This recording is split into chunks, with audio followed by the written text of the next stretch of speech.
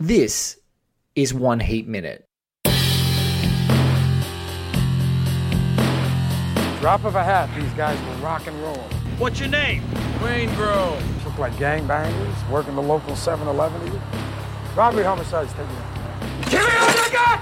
Give me all you got! I do what I do best. I take scores. You do what you do best. Trying to stop guys like me. A podcast dedicated to all 170 minutes of Michael Mann's LA crime opus Heat, 1 minute at a time. Ladies and gentlemen, welcome back to One Heat Minute. I'm your host, Blake Howard, and joining me, appropriately, some might say, for the 69th minute of Michael Mann's LA crime opus Heat, is the awesome Laurence Barber, who you would have heard on a previous episode talking through some great performances in the 60-second minute and all sorts of things. He's from the Star Observer and also ABC Radio, and you can hear his lovely reviews. And a man who was part of the inception of this very idea. In fact, you might say the rum that was in his bar at the Sydney Film Festival helped bring it to life. He is the man of the 21, nearly 22-year-old movie news website. That is fucking, in dog years, that's a lot. His name is Mr. Garth Franklin. Welcome to you both, gentlemen, for being part of the show. Thank you. Should we be offended that you chose us for the 69th minute? I mean, it does feel like stereotyping. Just a little bit. But at the same time, if you were going to choose anyone to just really take the fact that it's the 69th episode and run with it, it'd be us. Yes, what's even worse is you guys must be so embedded in my psyche that I picked you with the 69th minute, having no concept that it was actually the 69th minute and there would be potential for us to go down this rabbit hole. So, there you go. You took us there. We're going down. We're going deep. So, speaking of deep, we're going to get right into this minute right now. We're going to check it out with you. For context, we're just seeing Vincent and Bosco, Mike Bosco there with played by Ted Levine, Al Pacino, pulling up to pick up Lauren, Natalie Portman's character, because she doesn't look like she's wanted to be picked up by her mum. And then we get this gorgeous establishing shot of downtown LA, setting up for the upcoming diamond heist that we know, the platinum heist rather, that this metal exchange, and the guys are all there about to get it started. But it's sort of a quiet moment before a lot of frenzy, and these guys are going to help me talk about it. So you guys listen, and we're going to have a watch of it now. You forget your mom was picking you up? No. So what's going on? Felt like being alone. Okay. Come on, I'll drive you home.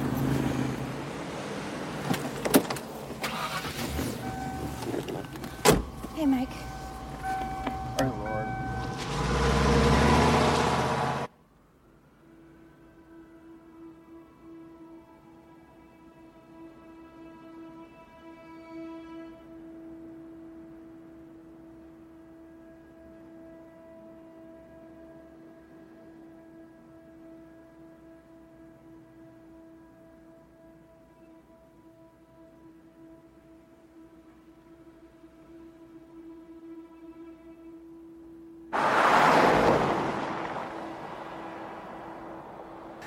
So, gentlemen, here we are. Kind of quiet minute, except for the beginning. Yes, there's mostly just an establishing shot for a lot of it. But Yeah. Should we start at the beginning with the Portman stuff? Yeah, let's start with Lauren. Rewatching it, feel like there's something interesting going on in this scene that I didn't catch the first time, which is, obviously she's saying that she hasn't been picked up and that she wanted to be alone, but you can feel that she didn't. Like it's clear on her face that she's modulating that response to him because she's not sure yet if she can actually talk to him about where she's at, given that we know what happens to her. Yes. Later in the film, and when he says, "Get in the car, I'll take you home," she has no hesitation. She gets straight in the car and leans in as close to him as possible as she can from the back seat. Probably the happiest she's been around him the entire film. Well, no, to me, it's like a total cry for help. Yes. Yeah. Like, and she doesn't seem happy. She doesn't. No, but compared with the previous scene where she was almost angry at him. Oh yeah, I suppose so. This is like she's actually quite civil to him in this one. But I think there's an exchange happening at the beginning of this minute, and I think it might play a little bit into what Laurence is saying. Is she says, "I felt like being alone." Yes. And there's a moment there where there's like this Pause. There's like a pause, a bit of consternation on her face because I think she thinks that he's going to give her the third degree. But he looks at her and he plays it in like a split second. And this comes from a guy who like watches people and makes people talk all the time. It's like, in this moment, I'm not going to force her to talk. He goes, okay. Yeah. And he just opens the door. Yeah. And that, sometimes that knowing when not to interrogate makes her feel like, oh, the closeness is there. I think I can maybe start to kind of trust this guy and let him in. Obviously, later on we see that, you know, she goes to this space and she's, you know, it is a much darker cry for help. When you look at it in reflection, it's absolutely right. But I just love that little bit where you see through his glasses, you can see through his sunglasses, you see his eyes very clearly take the cues, look at her pause in her face and go, no, just jump in the car. I think it's also one of those moments as well, similar to my previous episode where, you know, the facade is dropping a little bit and he's actually connecting to a human being for once. Yes. Properly, which is why you know, that scene works so well. Yes. Yeah. So, and it's also interesting because he knows that her and her mother have this strained relationship where the mother's basically almost disinterested. It seems time she's a bit like almost an absentee mother, even though she's there. So to not give her the third degree is an interesting move. It's like he doesn't want to be the parent who's compensating, and that sort of thing. He's basically saying, "Oh, okay, I'm staying alone. I'll let you do your own thing." Whatever you need in this moment to kind of get up to that. But you also feel like if he were a normal kind of parental figure to her, then he would probably circle back to that moment. Yes. In between, and it's, you know, it's not his fault. No. But the fact that he doesn't have time to do that doesn't it contributes to her going to the place that she does. Yes. Yeah, and also that you would think he would have a conversation with Justine like, what the hell was the deal with Lauren not getting picked up by you? Like, what happened? Did you guys fight? Like, even just being interested in the context of the family, and you know, he gives Justine, his wife, Diane Venora's character, he gives her the third degree like 10 times about the father being absent and not picking her up, and the one time that she doesn't want to be picked up by her mother, he's like, okay, and just lets it sort of happen. So yeah, you've got that kind of, but I love the beat there, and you know, she jumps in the car with Mike and he's like, hi Lauren, you know, just, you know, sweet old guys, you know, they're, you know, not as nice as they normally would be to someone jumping in the back of their cop car, perhaps. But it's a brief moment of normality. Yeah, it's nice. It's like, one of the benefits of his job is that she obviously knows the partner as well. Yeah, she knows Mike, so she knows the family. Well, yeah, like their extended family, they must know each other. Yeah. But so that's good, and then we jump in, and I'm just going to take us a little bit back a moment. I'll make sure that as scrolling through that we can have a look. There's just this absolutely gorgeous downtown LA shot. The tilt shift shot, where they do that whole... It's always in focus in the center and then in blurry on the sides. It gives that whole almost miniature look. Yes. Yeah. You know, giant miniature. They use it in Social Network a lot. They use it in a bunch of other things. Made me think of, just out of recency, Hereditary. Yeah. The way those scenes, the way you couldn't tell if the establishing house shot was or the house. Yeah. You've got this great, and it's a shot that I was thinking about, like late. And so very long, and look at all the lights. Yeah, it's like a long shift focus on that. It's a long shift, and so you watch this car. This isn't the van that they're in, or it appears like it's not the van. We actually completely cover over the areas where the cops all are, and then it goes. You know, they're all sort of sitting there as it goes down, and that van comes past, contextualizing that, and then you finally have the actual van pull up, which is where, you know, we shut down this minute. You get the actual van that pulls up to the spot. Sort of, yeah. We looked at the map. It is the factory district. So you're in southeast Los Angeles, southeast of downtown. Sorry. Which, there's nothing there. You're literally east of Compton, and you basically don't go there unless you have a job. It's all warehouses. Yeah, all warehouses. And I think there's one warehouse you can see here, thanks to the beautiful Blu-ray. It's like something smoked fish. It's like, it's not exactly, probably a nice, appetizing place to be. I get a feeling like if this was a modern movie that was made like today, that they would have tried to do this whole shot like digitally, like a lot of like sort of Zodiac San Francisco shots, whereas like this feels to me like it's this beautiful like helicopter shot that... It wouldn't be a helicopter shot, it'd be a flat shot more than anything. What? Yeah, it'd be like a digital map with a flat shot. Yeah, a digital map, but like this is like a gorgeous helicopter shot that is playing to no sound, because otherwise you'd obviously hear all the whirring and everything like that, and it's just the beautiful Elliot Goldenthal score and the incidental sounds of the car going up the side street. It's this just the shot that evokes, the Dark Knight. Yeah. It's the thing that evokes that shot the most. That noise kind of thing with a band running by. Yeah, but that Elliot Goldenthal is there to play for subtlety and mood and the big score of Hans Zimmer has got a bit more like wow, a bit more like Rockstar. He's trying to really take over what's actually happening on screen. But that's the sort of the quintessential LA skyline from Heat right now, and all these lights. I feel like if they made it today, it wouldn't be as unbroken. Like they would cut inside the van in that moment. Like they would be so much more overt and obvious with establishing like the positioning of the cops in relation to everything else, because you don't really understand that's where. In my memory, like like where the stakeout is in relation. Like you don't figure out exactly the positioning until they stop, and basically until it's not fully revealed. Anyway. No, it's not fully revealed until the end. But Val, you get a really good sense that they're very close. Yeah. Only once the lock goes. So as soon as you see Tom Sizemore's character Michael Chirito up on the sling, and he sort of gives the nod, and Val Kilmer goes click. You then see from the position they're seeing, you see Val Kilmer's back at the door. You see one of their cameras looking at Michael on the thing. You see sort of in the right hand of frame when he's up on the lighting pole, you can see the white trucks, but you're not quite sure that that's exactly where they are. But they feel like you're surrounded in the upcoming scene. They would do a Sicario style if they did it today. It'd be like police get cam footage. Maybe cut between the different things, giving you an idea of the it'd be a top-down shot that maybe what you're saying where this is. Yes, give you an idea. It plays with your like the thing that I found watching it is that the movie so often plays with your allegiances in terms of how you want a scene to play out. Yes, just the way that it's cut together shifts so much, and so in this one, I feel like you're very much meant to want the robbery to succeed. Yes, and eventually it doesn't.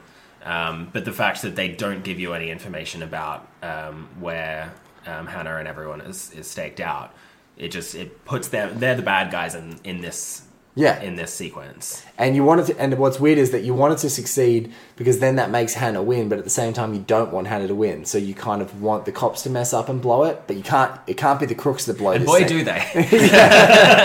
Yeah. It's going to be a much shorter movie. Yeah. It would be a 75-minute movie if they pinched them at the end of this scene. Not quite as fun. I don't think it earns a Moby God moving over the face of water's soundtrack at the end. None of that. Not. No. But it does lead into some amazing stuff in this scene. Like, again, we're seeing these guys do their job so great. But I just, it's great. We are 69 minutes into this movie, and 68 minutes, 30 seconds. It's literally the most LA shot of the whole movie. Like, there's not enough smoke.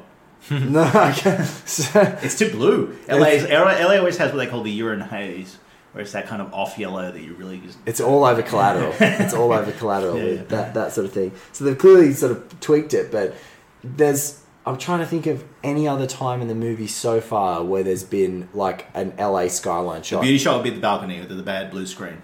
Yeah, with Amy Brenneman and that's De Niro the only other balcony. beauty shot where you're looking down in. Yeah. So that's there's a shot from the back where they're looking straight down at it, which is actually quite beautiful. That's just an Hollywood Hills shot. Yes. So then there's the ones where they put them from the side on. It's like the side on. Yeah. I don't know what happened there. that was a bit rough. Yeah. I think it was because they were trying to get the same depth perception because the lights were going. And they just couldn't do it with film. No. Whereas now in digital, they could make that shot. Yeah, click of a finger, and then you could clean it up. That shot wouldn't be allowed today.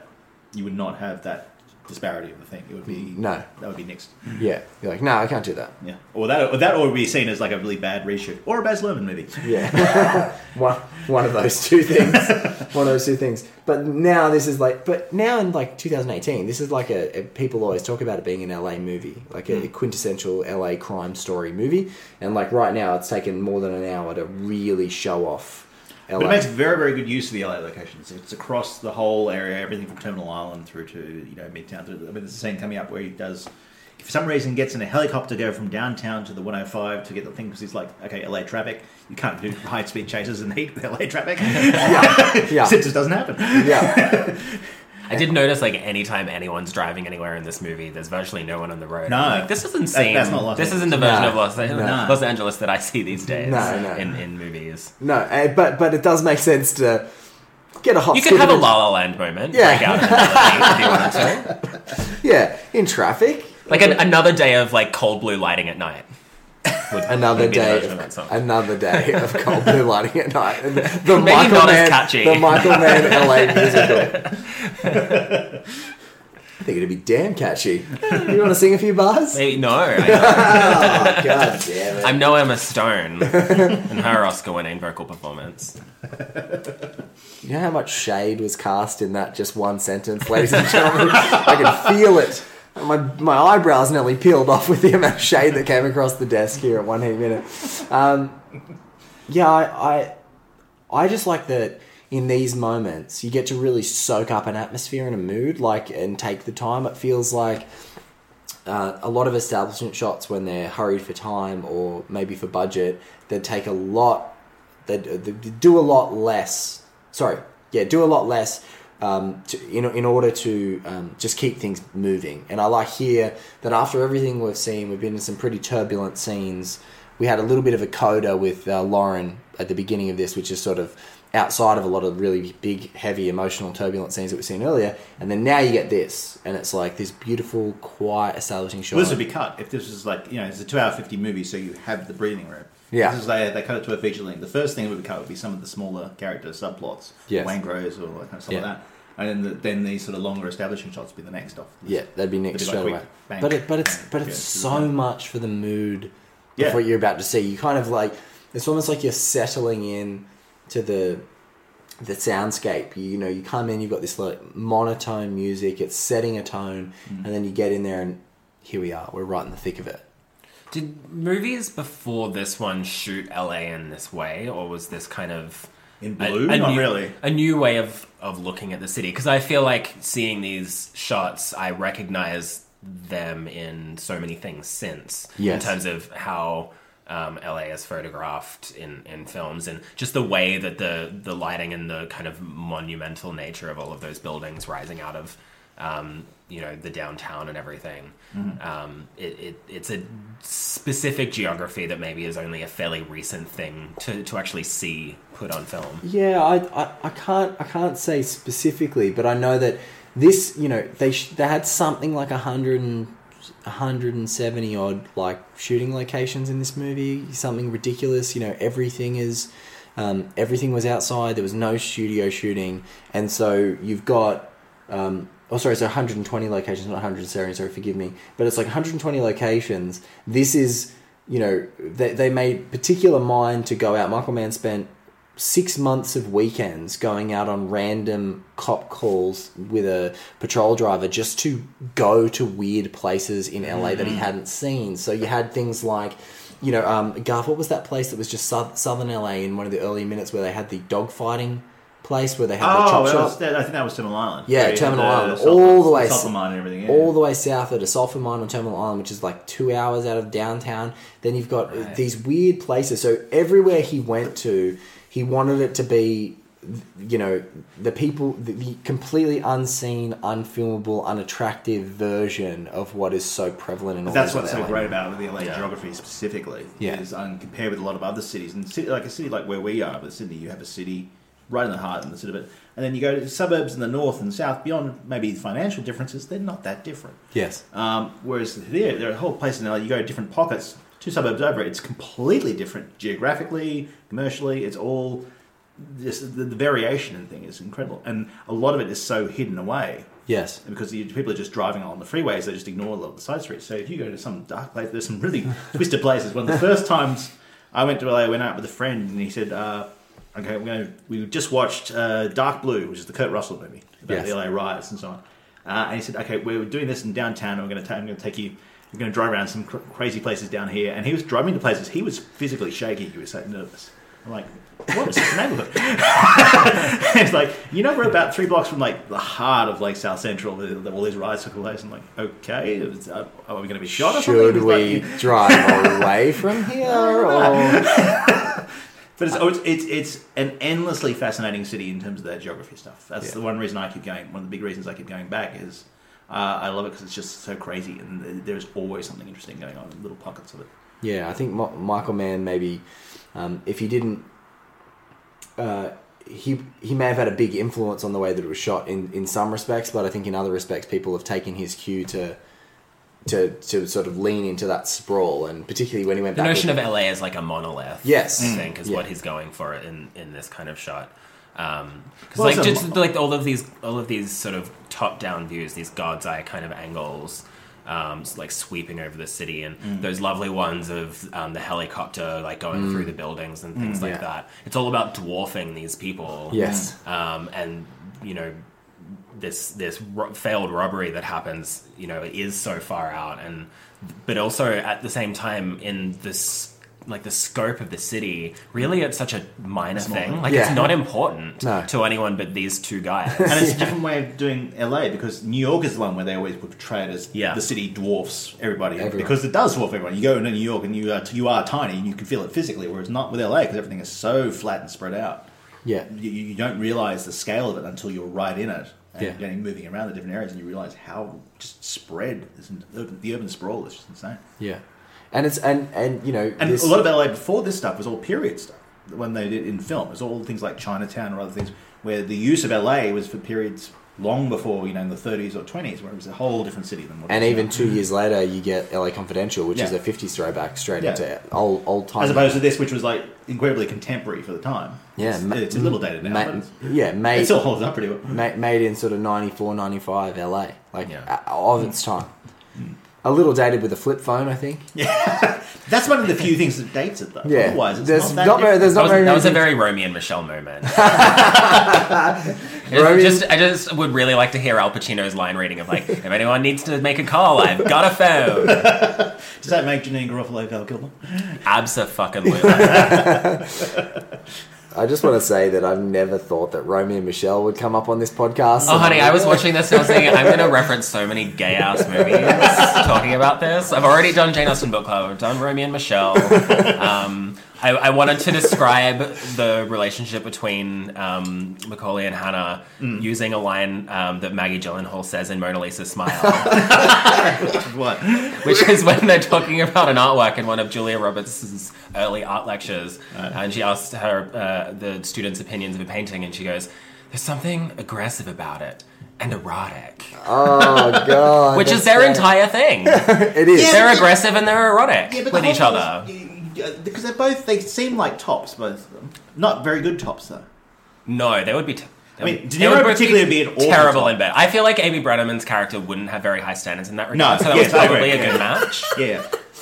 She just seems like she is kind of... she would just put up with whatever. She'll take whatever she gets, yeah. Because she's already settling for him and kind of willing to run away with him at the end. Yeah. But he is... Which is crazy. He's looking... I was like, bitch, save yourself.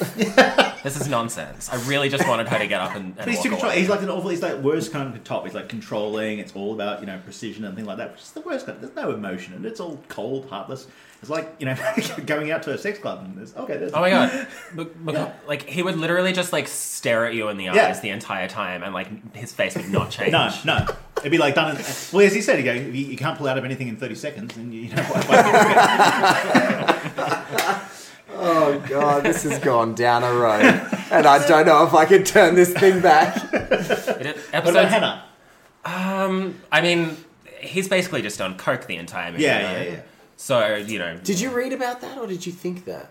I read about that somewhere. Someone mentioned somewhere that there was Well, that was some notion of like as though his character is doing coke the entire movie, but you never see him do it. Yeah, so which I was like, that's amazing. That's such a good note. And what's funny is that was something that was theorized and then validated with the recent sort of 20th anniversary Q&As and stuff like that Chris Nolan conducted in LA, and when they brought the new 4K release out, Pacino was like, we had conceived of Hannah as a guy who was doing coke, bumps of coke in these heightened scenes in the movie, which is why you see him charged up and sometimes chewing gum and doing those things.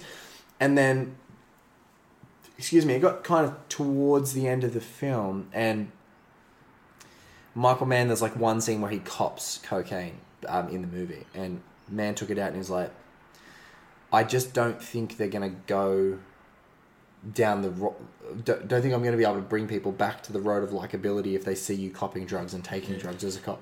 It like, and it would I didn't think it didn't need it for me. I would just literalize it too yes, much. Yes. Like it takes their performance and it almost removes the mystique of it. To say like, yes, this is absolutely happening, because it's so much more interesting to think that he's not doing it at all. Agreed. This is just this is just him. This is just him shouting about someone having a great ass, projecting because he's actually talking about Macaulay.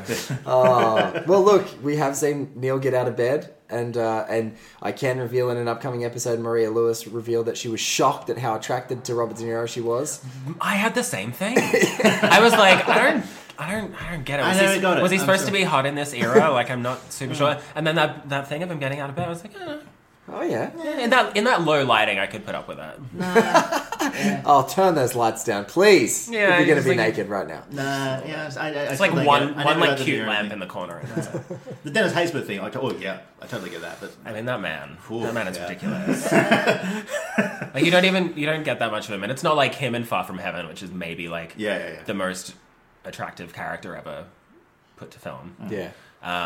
But it's pretty. It's a bit much. All those like sweaty like Fry Master uniforms. Get the grease and get the spatulas. Well, ladies and gentlemen, I don't know if we can say anything else. Should we talk about Diane Venora? We can talk about Diane Venora. We can. Please share your theory on Diane Venora's character. That she is the best aggressive top in the entire film. I think she's like borderline dominatrix. Yeah. I don't know what she would be a great brothel man. I don't know what kinky shit she and Ralph got up to that night, but poor Ralph. Like there was a reason Ralph wanted to leave. Now, oh my god, I'm gonna die. One thing is, so we're now at the 69th episode. On the 63rd episode of the show, Courtney Howard, who's a film, no relation to me, but is a film critic from the States, brought up a great theory, and I'll run it past you guys in case you haven't heard the show, is she said she thinks that Diane Venora's look, especially like the black turtlenecks in her hair, was reminiscent of like Audrey Hepburn Funny Face. Oh yeah. But doing a complete flip on that, like, because in Funny Face, obviously she's very naive and things like that, and the power dynamic of just seeing being this woman who's had multiple marriages and is very savvy and articulate, it just completely shifts the power dynamic. But it's in terms of classical Hollywood looks, she was like, I just kept watching it. I was just like, oh, the turtlenecks and oh my god, the hair and I was just that is such an amazing pull. I was like, that had never crossed my mind. And both on the same level of barbiturates. For me, it was like there was a bit of that. There was also like there's definitely like a French New Wave element to her character, just like the sudden eloquence that she'll deliver in like tearing Hannah to shreds. Yeah. And then to me, there's maybe it's just because of the feel of the film and the look of it, but like there's a little bit of like just a Blade Runner-ishness. Yeah, I was going to say it's a great noirish, like the cropped dark hair and everything. Hair, and just the way she's obviously feeling a lot of things, but she's somewhat dispassionate about them at the same time. Like she's constantly intellectualizing the situations that she's in and their relationship.